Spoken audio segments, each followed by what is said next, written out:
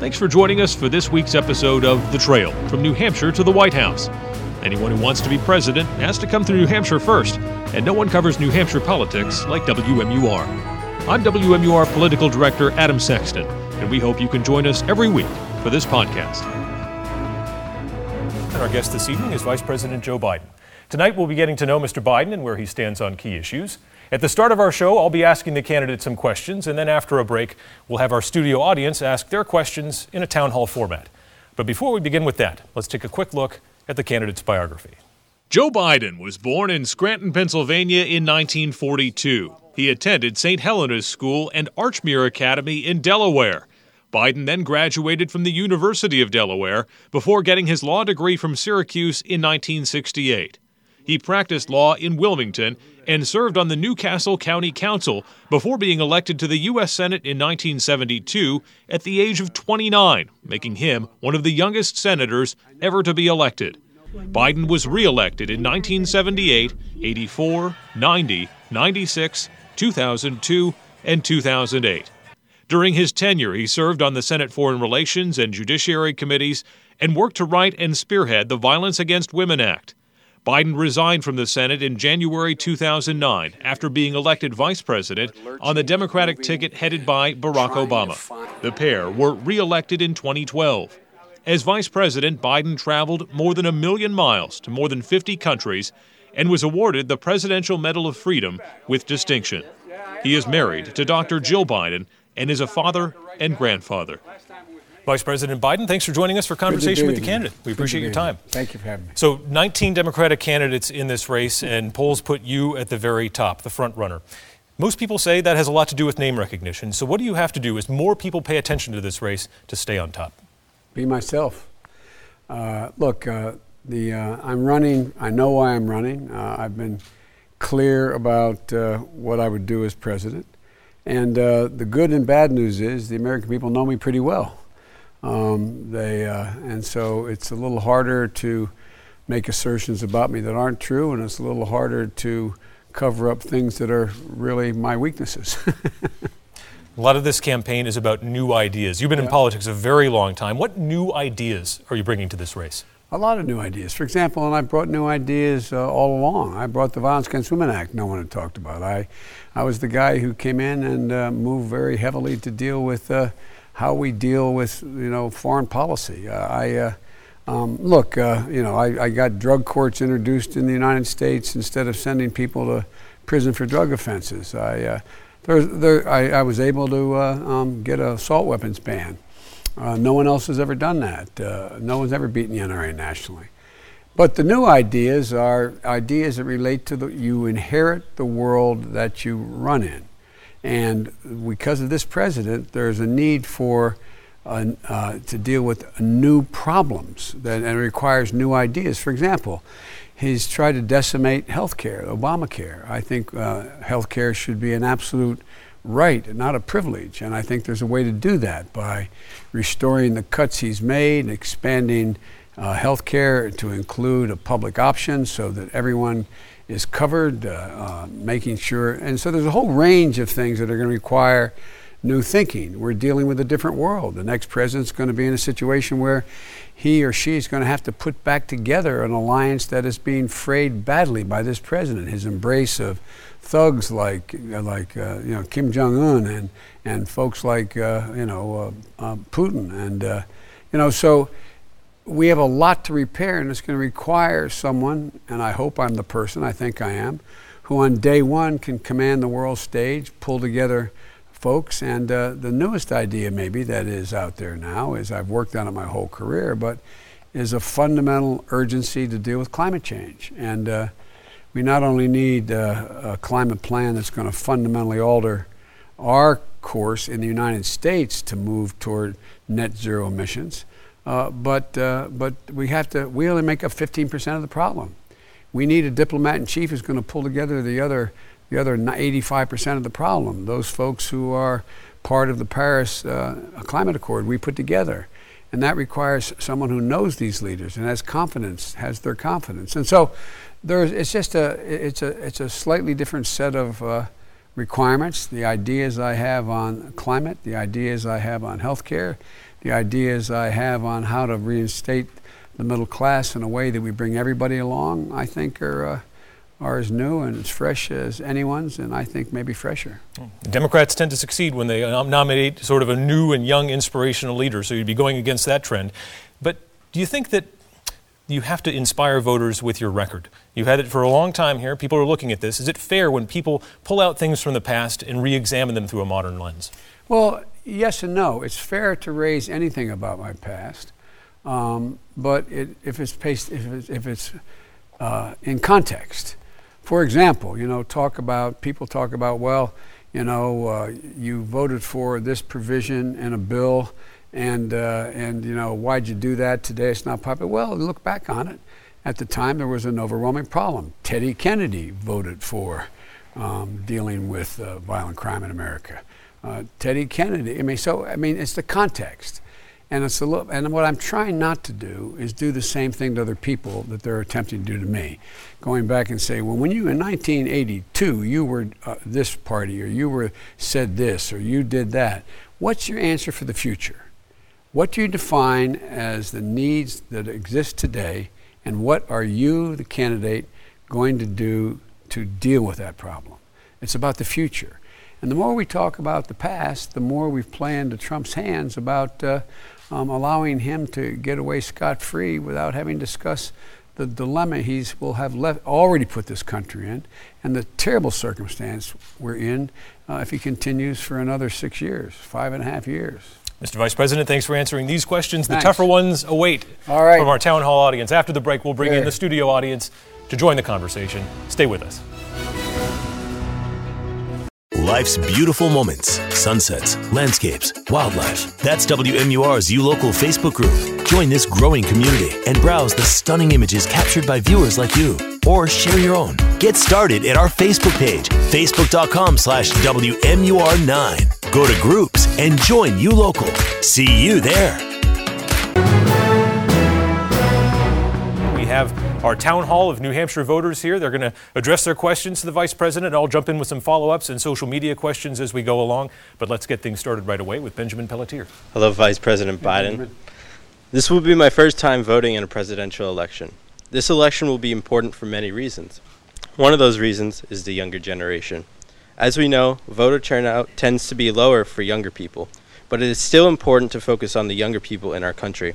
In the future, my generation will have to deal with climate change, high college tuitions, and God forbid, another major war.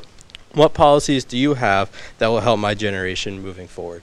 Well, first of all, your generation is the best educated, most informed, most engaged generation in modern American history. When I was your age, I was just a few years away from running for the United States Senate. And we were in the middle of a war. We were in the middle of a crisis relative to the civil rights movement. And we were fighting like the devil to see if we could get something moving on cleaning up the environment and the women's movement. And so every generation is dealt a different hand.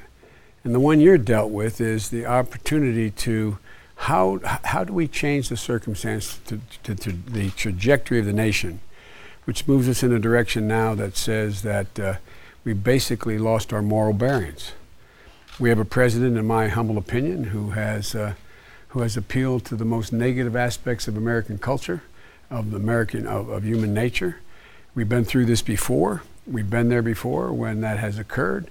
He's appealed to white supremacists when, for example, when those folks came out of the woods in Charlotte carrying torches and their veins contorted, their faces contorted, and chanting anti-Semitic bile. And a young woman was killed who was opposing the hate. And he was asked to comment, and he said, there are very fine people on both sides. So your generation can own all this. You can change it. If your generation votes in the same percentage the rest of the country votes on, and based on breakout in age, I think you'll increase by the number of votes, almost 5.2 million additional votes. We lost the last election by basically 74,000 votes in 3 different states. So you can own it. You have an obligation. We're looking to you to help save us as well, not just yourself.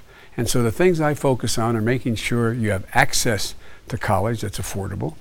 You have access, no matter what your zip code is, you have access to an education that doesn't separate you based on your income or whether or not what zip code you're in. I propose we increase the fact that we spend $45 billion instead of $15 billion a year at-risk schools, Title I schools. Have pre-K, 3, 4, and 5 years old in school universally across America. Increase teacher pay. Are you in college? Yes, I am. Well, if you're a teacher or a social worker or you're engaged in one of those professions, you're going to work as hard to get a 4-year degree, and you're going to get paid less than almost anybody else who graduates with a 4-year degree. It's wrong. We desperately need more teachers, for example. We're going to have a shortage of teachers that is exponential in the next 5 to 10 years as the generation of teachers moves now. And so we know things now that we didn't know before. We know, for example, that in fact, if you give a child from a challenged background economically access to education, real education, at 3, 4, and 5 years old, you increase by over 50% their ability to go all through school without getting in trouble, being able to graduate from high school, not being caught up in the drug culture, not being caught up in crime, etc. And it's cheap relative to what we're talking about here. We need more social workers in our schools. Teachers need more help. They're in a situation where we have one school psychologist now for every 1,500 kids in school. And so there's a lot we can do, and it's within our wheelhouse to be able to do it.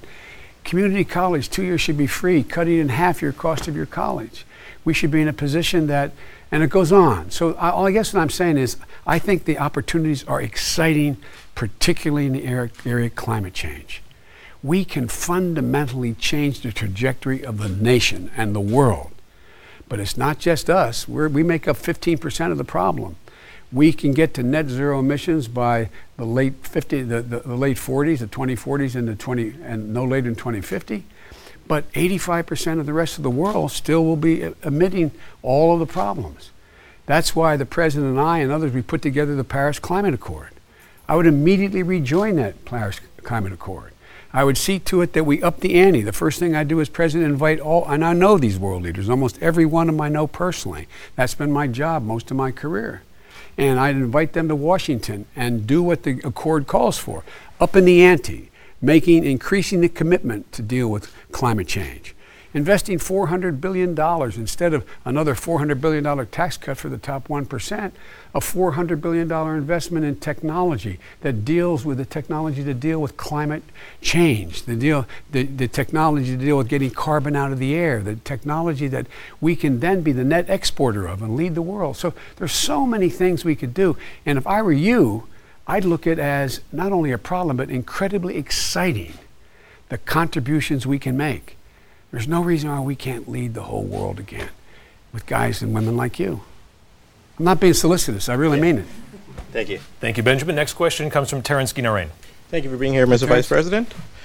Growing up as a child in Guyana, my grandfather used to tell us stories that God made the United States. He told us about the wonders and freedoms in this country. I live my life striving to become an American citizen, and I'm proud to have achieved that goal.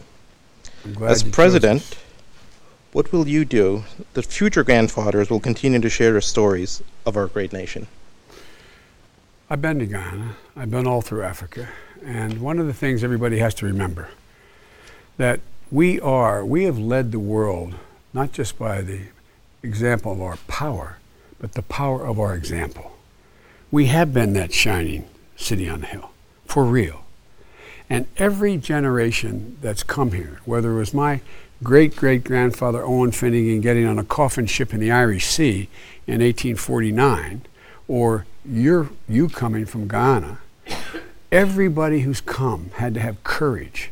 It took real courage to decide, I'm going to change everything that I know.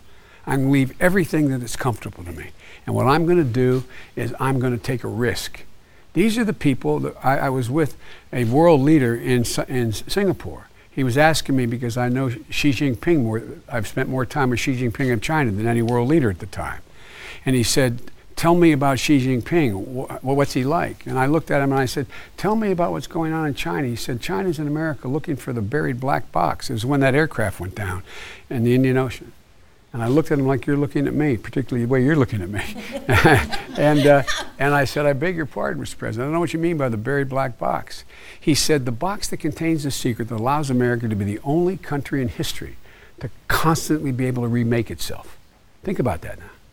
We've constantly been able to remake ourselves in the last 3 centuries, but 2+ that we've been a country. And folks, I looked at him, I said, well, I'm getting old enough now, Mr. President, to tell you what I think it is. Number one, in America, our children are taught not to worship at the shrine of orthodoxy. That's why we make new things. We break old things. That's why we're the most innovative people in the world. That's why other countries think we're kind of the ugly Americans. We think we can do anything, and we can. The second thing, though, think about this, is that I said there's been a constant, unrelenting wave of immigration to the United States since the early 1700s from every continent in the world. Other than those folks who were put on ships and sent from Africa, which is the original sin of America, everybody who came here came with a sense of resilience and purpose and determination.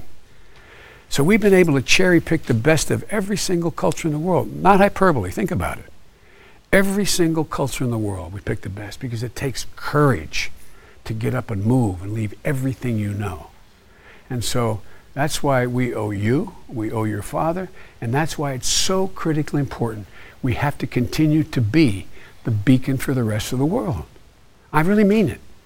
I really mean it. That's why we're who we are. And so I think your father, God love him, did he ever make it? My grandfather was an American citizen also. Oh, it was your grandfather Yes. who said that. I'm sorry. Well, that's, but think about it. Think what it took to leave. Everything you know. And we had a welcome sign up saying, come to America. That's why asylum is so important. People escaping persecution, people escaping circumstances that they have no alternative to deal with. That's what we're about. That's who we are. That's what America is. And folks, we all brag about the Statue of Liberty. Remember why it was given to us. Send me your, and it goes on from there. We're the most unique nation in the history of the world. That's what's made us who we are. Thank you. And thank you for the question. All right, next question from I'm Joan sorry. Wentworth.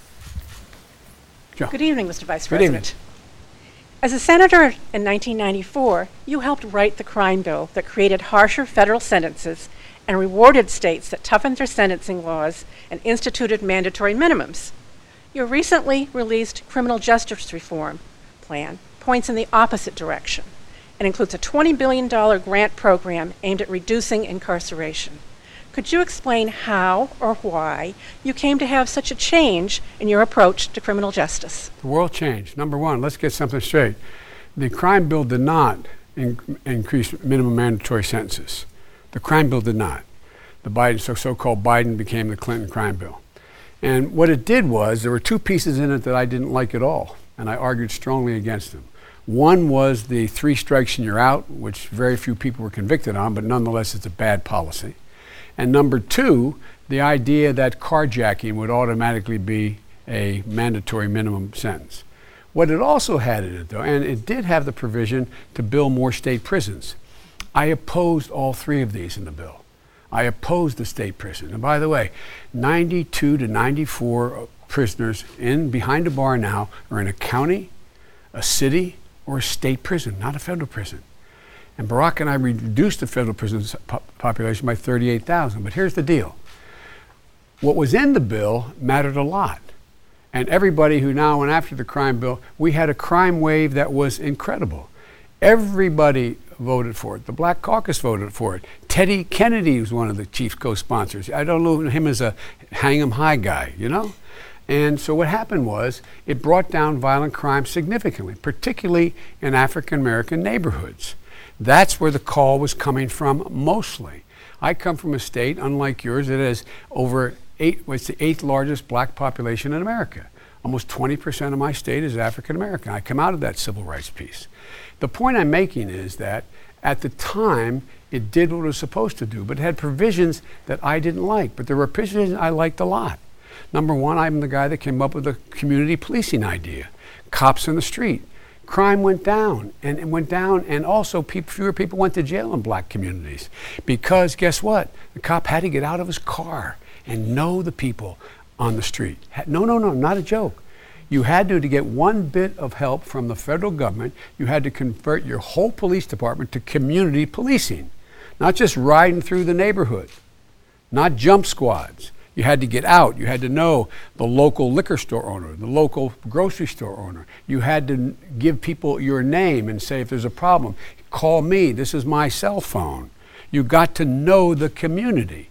There's that famous expression used by a former commissioner in California and then later in New York, where he said there's a greeting in Africa, one of the African tribes, and it starts off and says, I see you. I see you. Meaning, I understand, I know who you are, I see you. And these police officers were getting out of their vehicles, men and women, and saying, I see you, basically. So they know the difference between the young man in the corner who had a hoodie on, whether he was the next poet laureate or he was somebody belonged to a gang.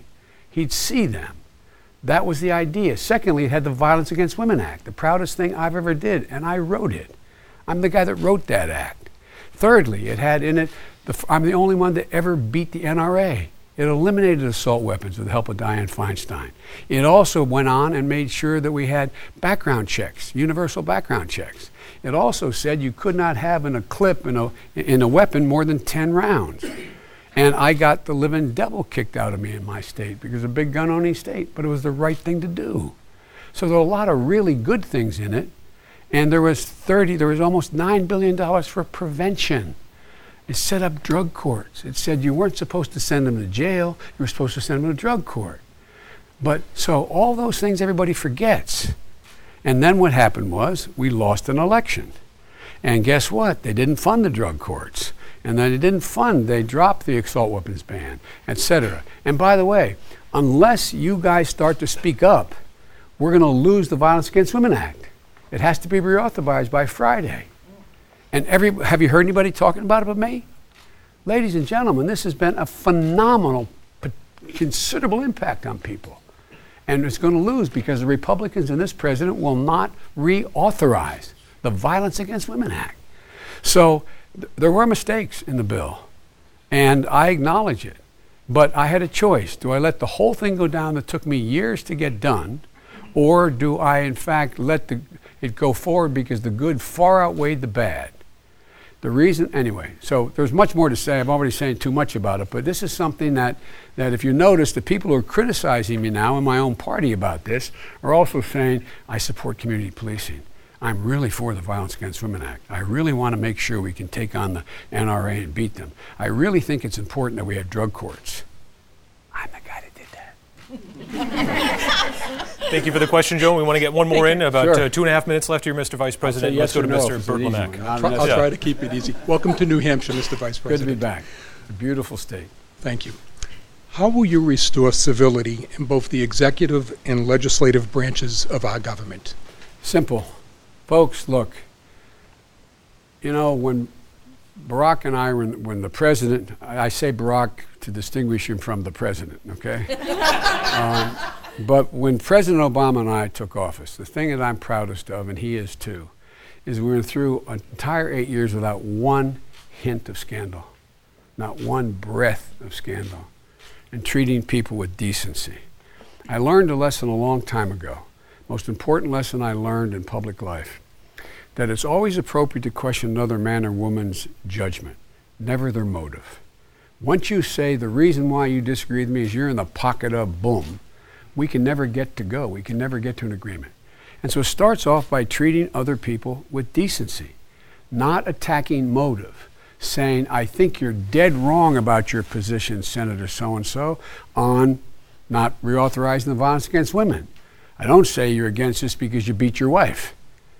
I'm being a bit facetious, but you understand what I'm saying. It requires civility. And one of the things, by the way, we all have to do, think about it. When's the last time there was a serious storm and your sewer got backed up and you want to thank the guy who kept the sewer from flooding into your... I'm not joking, I'm being deadly earnest. And thank you for the job they've done. Or you got a storm and the person's climbing up in the middle of the storm hooking up that generator. When's the last time you went and said, thank you, thank you? It's about being civil. It's like those commercials, opening the door. A combination of a whole lot of things has put us to the position where we're not acting like who we are as a people. There's an American creed. It's about decency, honor, respect, leaving no one behind. I really mean it. Think about it. Think about it. We haven't always lived up to it, but it's been the essence of who we are. You need help? I'm here to help. We're not doing it. So I would not in any way engage in the character assassination arguments that politics has become too mean, too dirty, and you want to really change politics? Take private money out of elections, public financing. Sure. I proposed that almost 30 years ago. Term limits, too. Yeah. All right. Hey, Facebook recently made some changes. Now you're missing out on lots of content from WMUR, but it's easy to stay connected. Go to WMUR's Facebook page, tap follow, then see first. That's it. Just 2 taps brings you back in the know. This is 30 minutes commercial free, and we're going to get right to the questions with Paul Dozier. Hey, Paul. Welcome, Mr. Vice President Senator's and good. Senator. I'm proud You've of been you, both, Senator. yeah. Welcome to New Hampshire. I've been in environmental conservation my entire career, and I have been frustrated and angered by the environmental policies and actions of the current administration. And I could ask you about 20 different questions about that, but they only gave me one. So I'm going to stick to climate change. Do you support the concept of a carbon fee and dividend program as proposed in the Energy Innovation Act, now in Congress, and bipartisan bill, by the way? Yes. And why or why not? Yes, I do, because look, one of the things we can do is, right now, look what's going on. Right now, the Amazon's on fire. It's the largest carbon sink in the world. It absorbs more carbon from the air than we took every single solitary automobile in America off the road. Now, why can't we, through science and technology, move in a direction where we turn agriculture into the first industry in the world that can be carbon neutral, carbon free? We can provide cover crops. We can make sure farmers get paid for planting cover crops. We can develop crops that have much deeper roots that in fact can absorb the carbon and take it deeper. There's so many things that are in our wheelhouse, and it creates an enormous, maybe I'm too much of an optimist. I've always been an optimist my whole life. I think this presents an enormous opportunity, not only to get it right, but also to create millions of new, good paying jobs. For example, why don't we have, I propose within the next 10 years and sooner, 500,000 charging stations on new green highways and pathways. We can own the electric vehicle market, own it. We can generate, I come from an automobile state. It used to be, it's wiped out now, but I'm the guy that got blamed for us saving General Motors. Remember that whole thing, Biden is, well, guess what? It saved tens of thousands of jobs until the management made a lot of very bad decisions again, in my view. And what's happening now? If we were able to reclaim and become the leader of the market for electric vehicles, we create literally tens of thousands of good paying jobs. We become a net exporter of technology and capability. I take a look at the things that are within our wheelhouse. We can have, we have DARPA at the Defense Department. Well, we can have an ARPA climate provision. DARPA, by the way, is the outfit that went up and they do independent research. It's applied science, and guess what? They're the guys and folks and women came up with stealth technology about the internet, a whole range of things that came out of the brilliant scientists we have. Why aren't we investing the same kind of intellectual resource like you possess and you come from? I'm not being solicitous.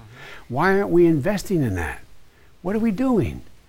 It not only is needed to save the planet, but it's needed in order for us to be able to generate economic growth. I look at every single fundamental change we've had in technology. What has it done? From back to the Industrial Revolution when the Luddites were roaming the Midlands of England, smashing the machinery because we're changing the culture. We always were able to bend it into making sure it affected everybody positively. This is one of those chances, in my view. Yeah, I agree. And by the way, you guys were the ones that got me going back in 1973. I ran the first time And the reason I ended up getting so deeply involved, I had no plan running for the Senate. I come from very modest means. I'm the first senator I ever knew. It wasn't like Joe Biden was going to be, no, for real. But here's what it was. I'm the guy that introduced block legislation through zoning because I was a county councilman. Our state is made up of 3 counties. The largest one has over 60% of the population. And it's called Newcastle County. They were building a new oil refinery along the Delaware River. I blocked it by zoning. Everybody went nuts, but guess what? It ended up resulting in the Coastal Zone Act, the only outfit in the whole damn country that at the time said you cannot build within 2 miles of the wetlands, period. Preserving forever. You know, it's the same thing like I grew up in a little town called Claymont, Delaware. You've heard, if you're in this business, you know Marcus Hook and Chester. More refineries than any place at the time, including Houston, in that hook in the river going up to Philadelphia, taking care of 10 million people in the Delaware Valley, New Jersey, Pennsylvania, and Delaware, and some parts of New York. And guess what? I'd get up to be taken to school in the morning by my uncle, which is only 5 blocks away up a major highway, and he'd turn on, when the first frost, turn on the windshield wiper, there'd be literally an oil slick in the window. Not a joke. My state was listed as one of had the highest cancer rate in the country. It's all because of those prevailing winds. The reason Pennsylvania didn't know much about it, the winds weren't blowing west and they weren't blowing north, they were blowing southeast. You know, the same way with, pollution, ocean dumping, the Arctic Preserve. I mean, there's so many things we had to fight so hard to get from the time I was a kid in politics. And today, this guy now, guess what? No more methane restrictions. Right. What's going on? So holler, keep hollering, man. And folks like you know it. You've forgotten more about the subject than most of us who tried to learn a lot know. Thank you. No, I really mean it. We have a social media question coming in, Mr. Vice President, from Taylor Bebo. He asks, do you agree with the D.C. versus Heller decision in regards to protecting the individual right to bear arms that are in common use and which are utilized for lawful purposes? The answer is, I think you can. If I were in the court, I wouldn't have made the same ruling. Okay, that's number one. But let me explain where I am on the Second Amendment. The Second Amendment, for example, the First Amendment, freedom of speech. If any one of you stood up and yelled fire, you could be arrested. You have a freedom of speech to say fire, but not in a crowded forum where people would try to get out and maybe someone get hurt tripping over one another. Every constitutional amendment has a limitation. And I taught for years constitutional law and separation of powers. I taught the Second Amendment. And the Second Amendment is not absolute. And we can argue, and the fundamental argument is well-regulated militia and all those things. I won't get into that. I think the fundamental argument is the reason it was given as a right is because we needed to be able to muster people to deal with an enemy called Great Britain we were fighting in a war. But hey, that's a different matter. But here's the deal. We've never argued that you can own any weapon you want. It's never been the case that anyone can own any weapon they want.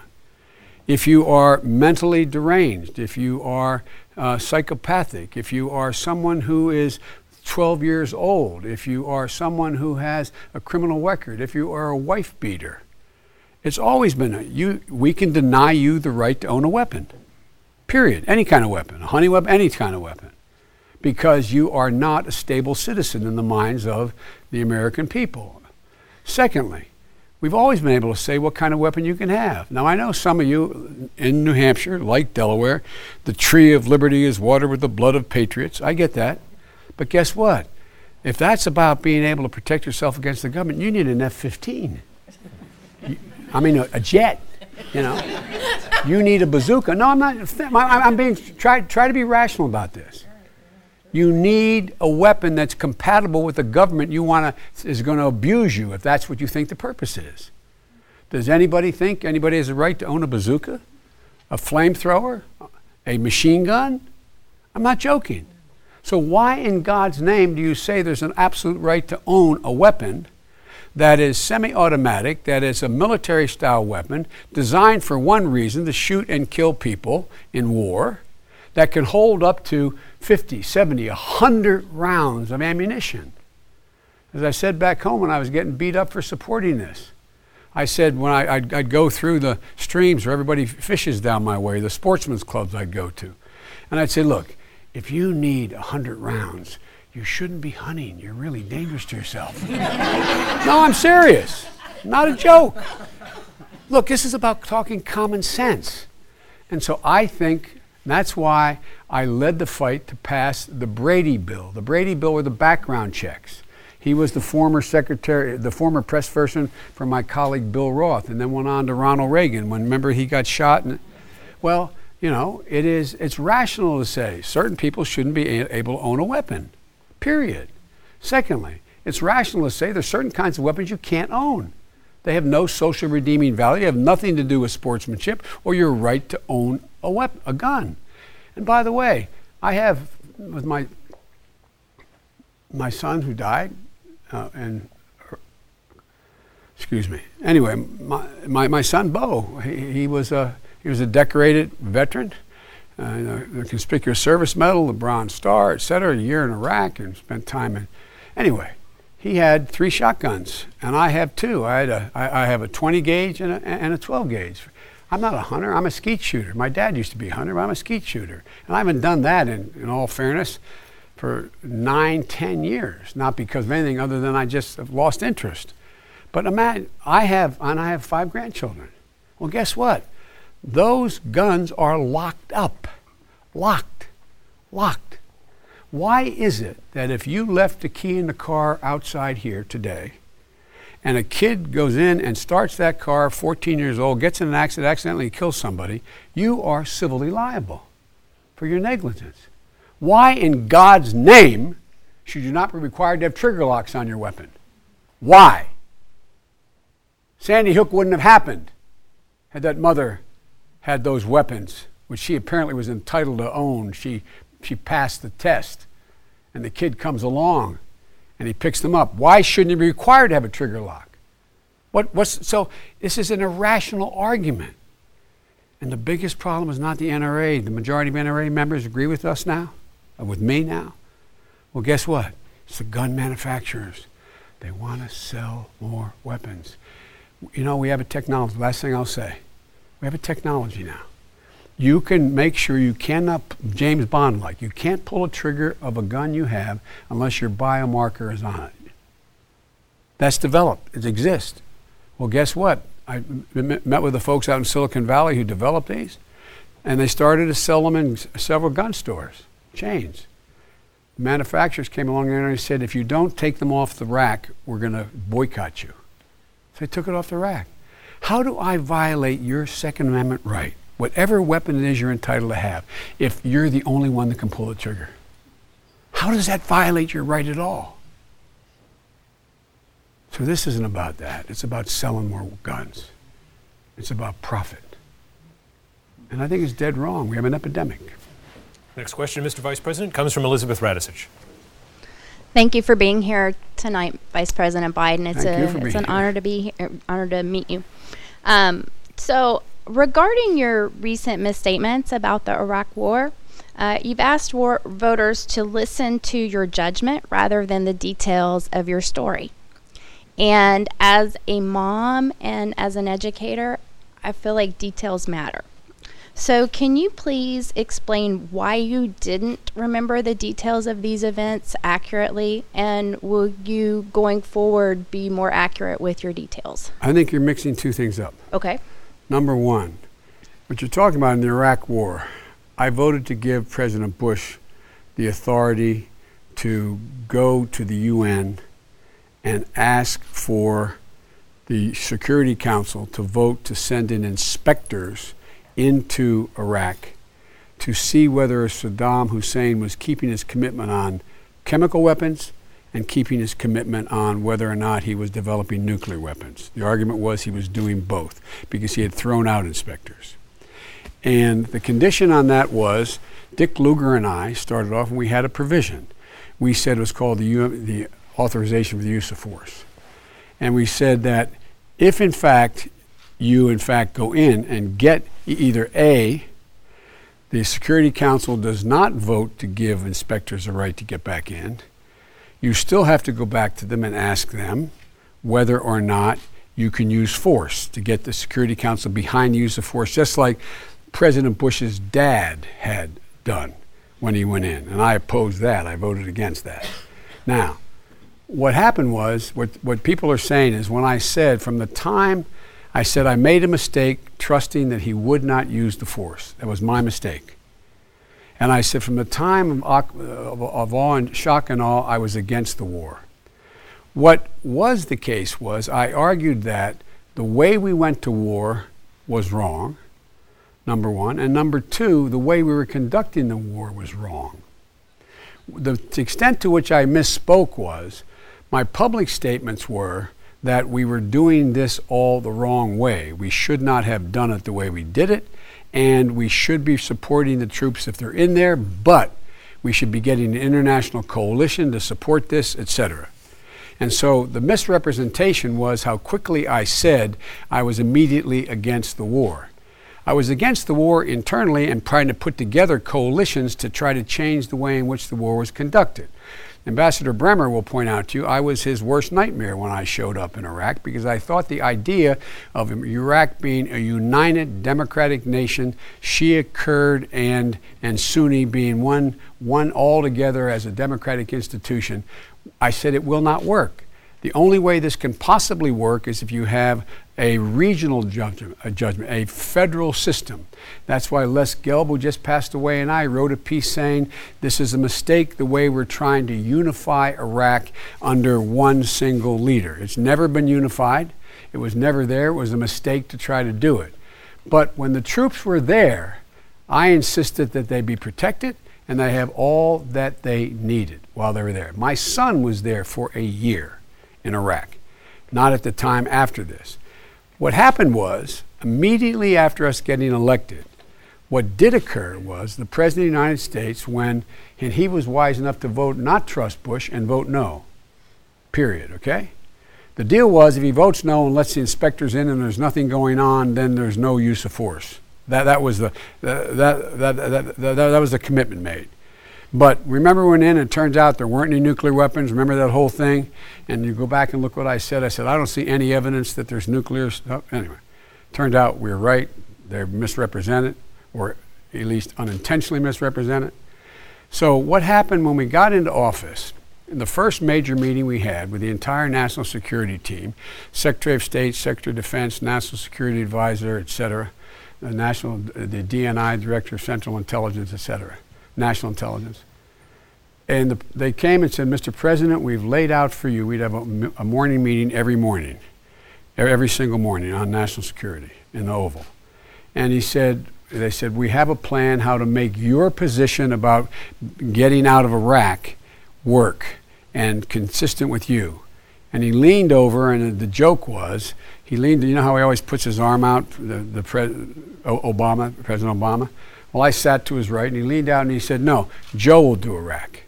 He'll get us out.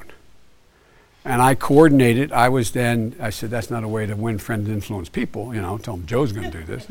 But everybody knew I wasn't trying to take operational control, but because I knew all those players better than he did because I'd been around longer, and we coordinated how to draw down.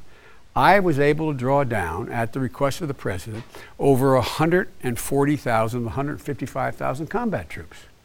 Then got criticized for that, as you recall, for bringing down the troops, but it was the right thing to do. So the misrepresentation was my saying that, first, the mistake was voting in the first place to trust the judgment. Mm-hmm. The second mistake was that my saying, and I was immediately opposed. Internally, I was opposed, and I did say things like, this is not the way to do it, the way we went to this is the wrong way, we didn't have a coalition behind us, et cetera, et cetera. So that's the context in which that was said. Thank you. And details do matter. Thank you. But they don't matter if you forget whether you're in Vermont or New Hampshire. Exactly. All right.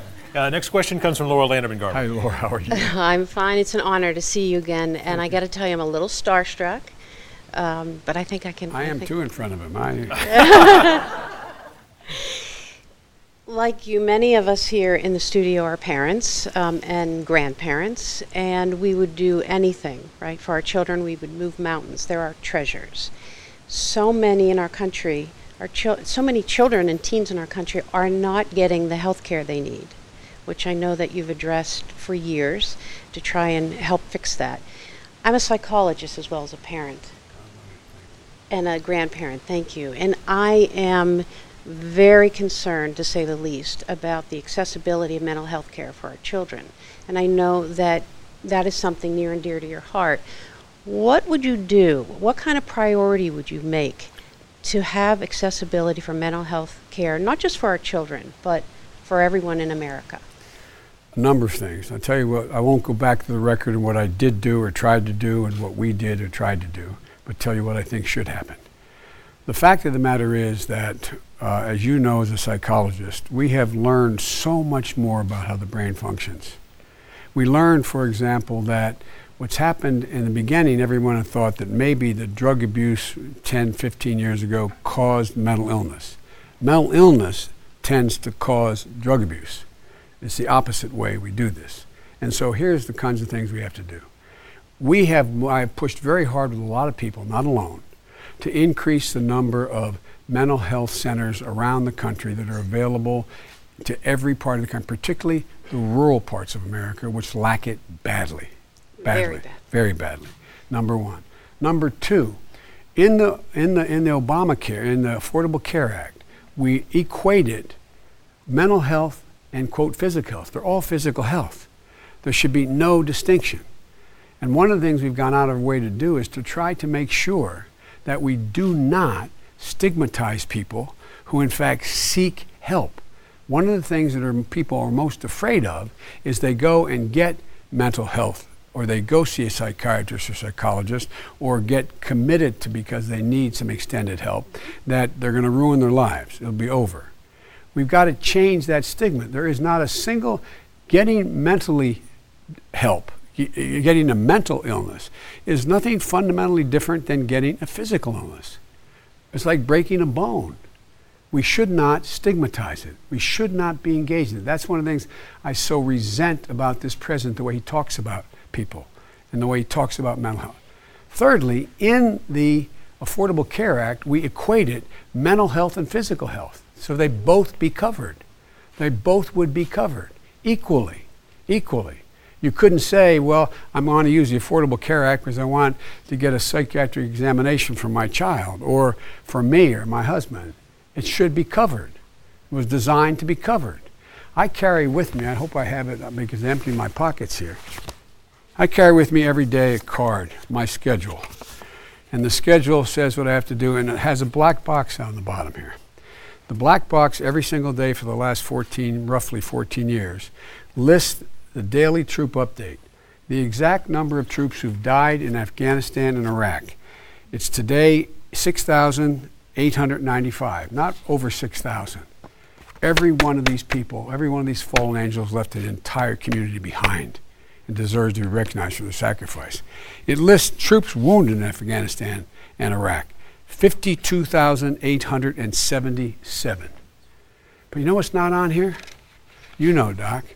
Roughly 300,000 warriors, men and women, coming home with traumatic brain injury and or coming home needing mental health actions and facilities.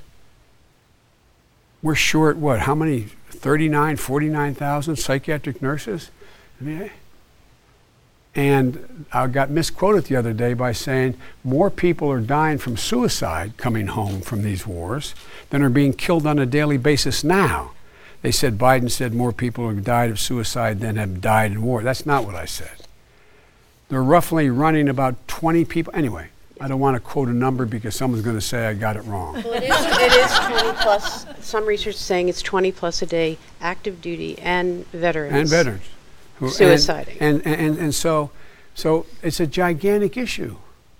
And by the way, even if someone is cold-hearted and doesn't care and doesn't think we can learn much, that's why we did the whole brain initiative at the NIH. That's why I'm proposing that we set up an ARPA-H where we in fact decide, I headed up the cancer effort for the president, the moonshot. And then after I went to the administration and said, this is what we made significant changes. We got docs starting to work a little more together. They didn't play very well in the sandbox originally. But now there's cooperation going on. We're making significant breakthroughs. We used to think, for example, there was one, when Nixon declared war on cancer, he meant it.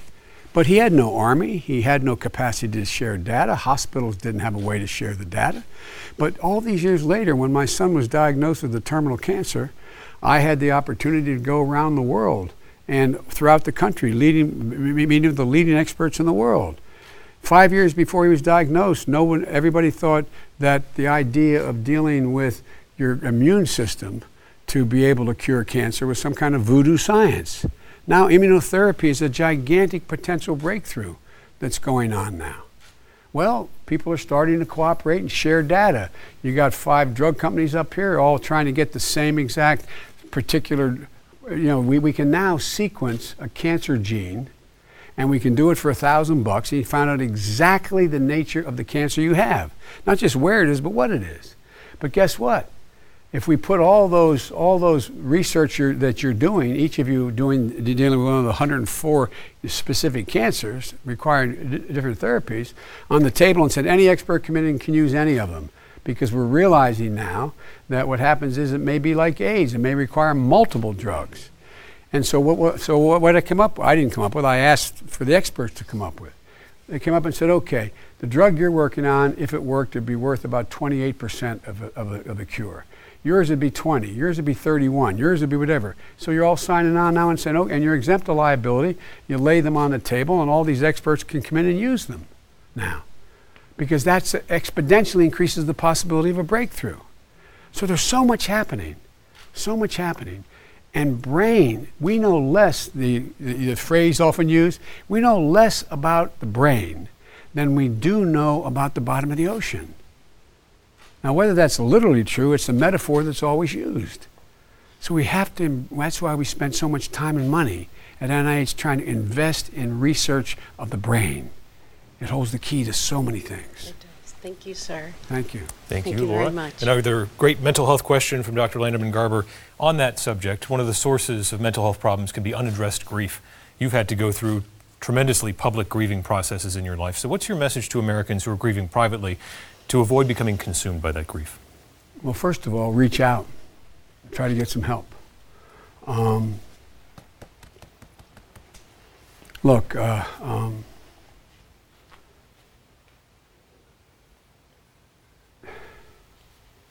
Right after I got elected, I got a phone call when I was hiring staff. I wouldn't even know when to be sworn in. And by that time, I turned 30. And December 18th, I was in Washington, and Teddy Kennedy let me use his office to interview staff. And I got a phone call, and a poor first responder, she was so nervous, they had her call me and said, "You got to come home, there's been an accident." And a tractor trailer had broadsided my wife and 3 children Christmas shopping and killed my wife and killed my daughter. And my 2 boys were really very badly injured. It took the jaws of life a long time to get them out to save their lives. And I was lucky. I had people around me who cared a great deal about me, embraced me. People who I never knew called me and said, "I know." You know, the worst thing when you have something bad happen to you, people say, "I know what you feel like." Well, if they've never experienced it, you know they have no idea what it feels like. You know they mean well. You almost feel like saying, "Stop." But people would call and say, "I know what it is. This happened to me. And let me tell you what helped me." And one of the things for me that I found was having people I could talk to openly and share my grief with. And for me, it was a little different because I kind of had to do it in public, because I was this, it was like this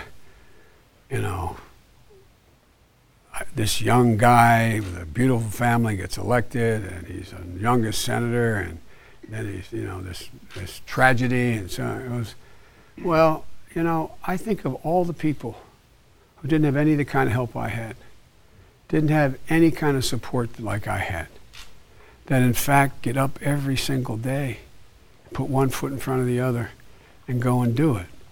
But what I urge them to do I urge them to try to at least get to somebody who they know has been through it. Talk to how they dealt with it. It helped me. You know, when you've been the recipient of so much empathy, it's not hard to return it. It makes you relive what happened, but it's not hard to return it. And when my son, Bo, died, he was my soul. And, but the other piece of it was with Bo, because he had gone through it as a kid with me and he knew he was dying, is that he said to me, that's why I wrote the book about my son. He said, promise me, Dad. Not a joke, promise me, Dad. He said, I'm going to be okay no matter what happens. And he knew he had only months. But he said, Dad, promise me you're going to be okay. I knew what he meant. He didn't want me to walk away from the things I've devoted my whole life to. It wasn't run for president, Dad. It was, Dad, don't stop doing what you've fought for your whole life. Don't stop being engaged in trying to make things better, Dad. He knew I'd take care of his family and his wife and my grandchildren, but he wanted to know. And for me, what I've found is purpose matters.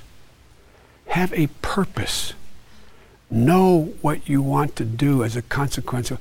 How many of you have lost someone to cancer, or someone you love, or have cancer yourself? Well, the TV's not on, but more than half of you. You all understand this. But in some cases, it's really, really important to have professional help. One of the reasons I love Teddy Kennedy, I loved him so much. When my wife and daughter were killed, my kids were hospitalized. That time I came back into the doctors let me stay in the room with them while they were recovering. And I came back after going out to do something, and there was one of the leading psychologists from Boston Children's, is it? I think it's Boston Children's, sitting there. He introduced himself.